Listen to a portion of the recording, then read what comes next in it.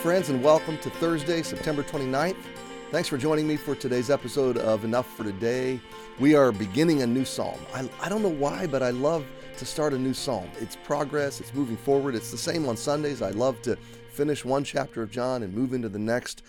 And it's like opening a treasure box and getting to plumb the depths of all the surprises that God has ahead for us. So I'm really excited about Psalm 63. And what a journey this has been. We're more than halfway through the Psalms. We're coming up on our third anniversary. Many of you have taken the whole journey with me. And just thank you for making this a priority in your day. I hope that it is beneficial and encouraging to you as it is to me. So we're in Psalm 63, and our custom on days like today is that we simply get started. We just kind of survey where we're at, what's going on, where the psalm comes from, what's the background, the backstory, and then we read it. And this is a psalm of, I think, 11 verses that's before us. It's another psalm of David. Before we do that, before we introduce and kind of do a flyby, I want to just say this is a big day for us at Emmanuel, so pray for us.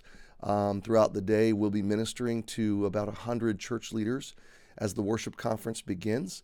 Today, the teaching is mostly Keith Getty and his wife, Kristen.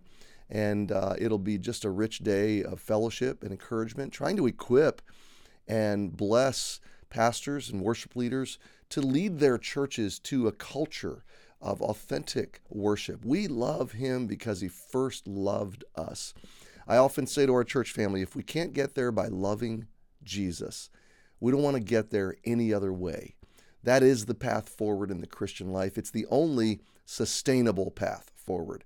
If it comes to doing anything in the work of Christ for the sake of the gospel, it needs to flow from love of Christ, love of God, based on the love he has shown us. It all begins with what God has done for us. And out of the understanding and the basking in the love of God, the heart is compelled to love back, and that is worship, a lifestyle of adoration, an expression of praise and love and devotion to God that flows from a sincere heart of love. It's not just a discipline or a duty, it is the overflow of love.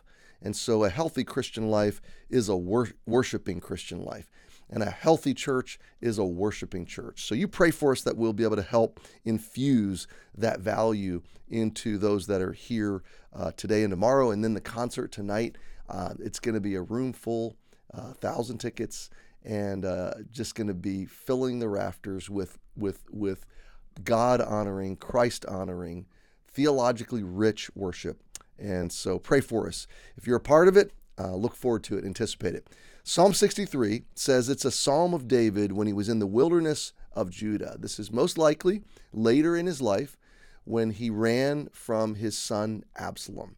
Absalom kind of carried out a diabolical takeover, a coup, kind of a mutiny, if you will. And it was an insurgence that was unjust. It was anti-God.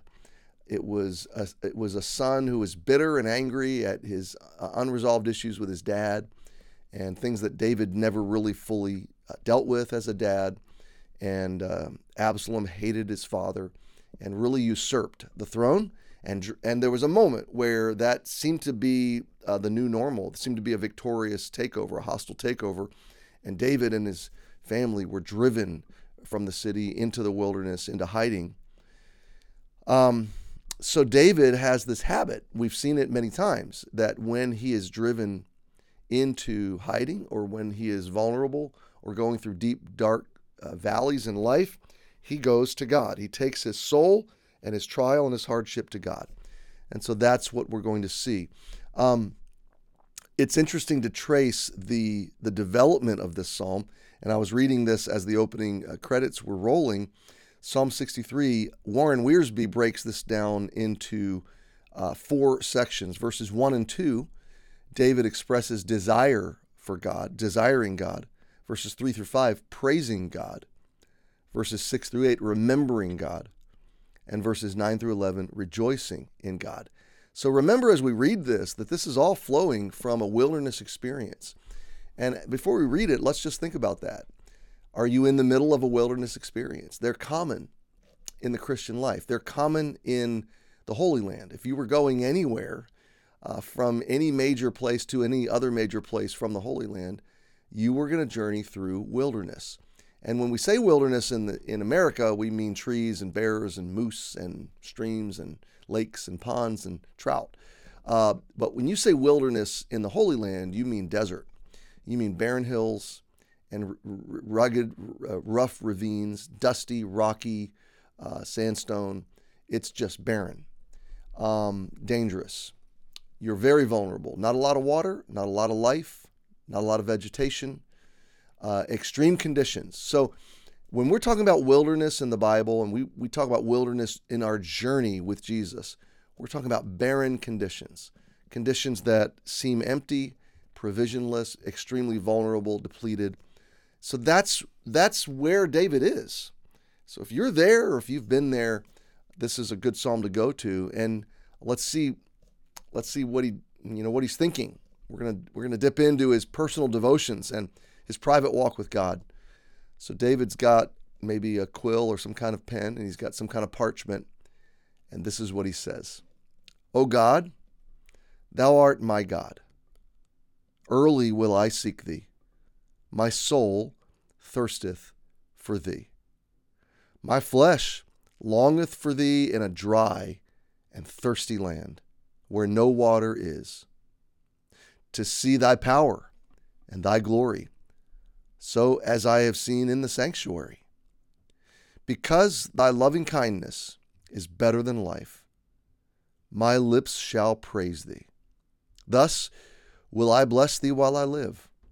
I will lift up my hands in thy name. My soul shall be satisfied as with marrow and fatness, and my mouth shall praise thee with joyful lips. When I remember thee upon my bed and meditate on thee in the night watches. Because thou hast been my help, therefore in the shadow of thy wings will I rejoice. My soul followeth hard after thee. Thy right hand upholdeth me. But those that seek my soul to destroy it shall go into the lower parts of the earth. They shall fall by the sword. They shall be a portion for foxes. But the king shall rejoice in God. Everyone that sweareth by him shall glory. But the mouth of them that speak lies shall be stopped." Oh, you know how I feel right now. I just want to dive right in, but we're not going to do that. So we leave it there. What a beautiful psalm. What a wonderful series of discoveries that we have ahead for us. And so meditate on these things. Psalm 63, in a wilderness, in a dry and thirsty land, God is someone you can go to today. So happy Thursday. Be encouraged. Thanks for joining me. Pray for us, and we'll see you tomorrow.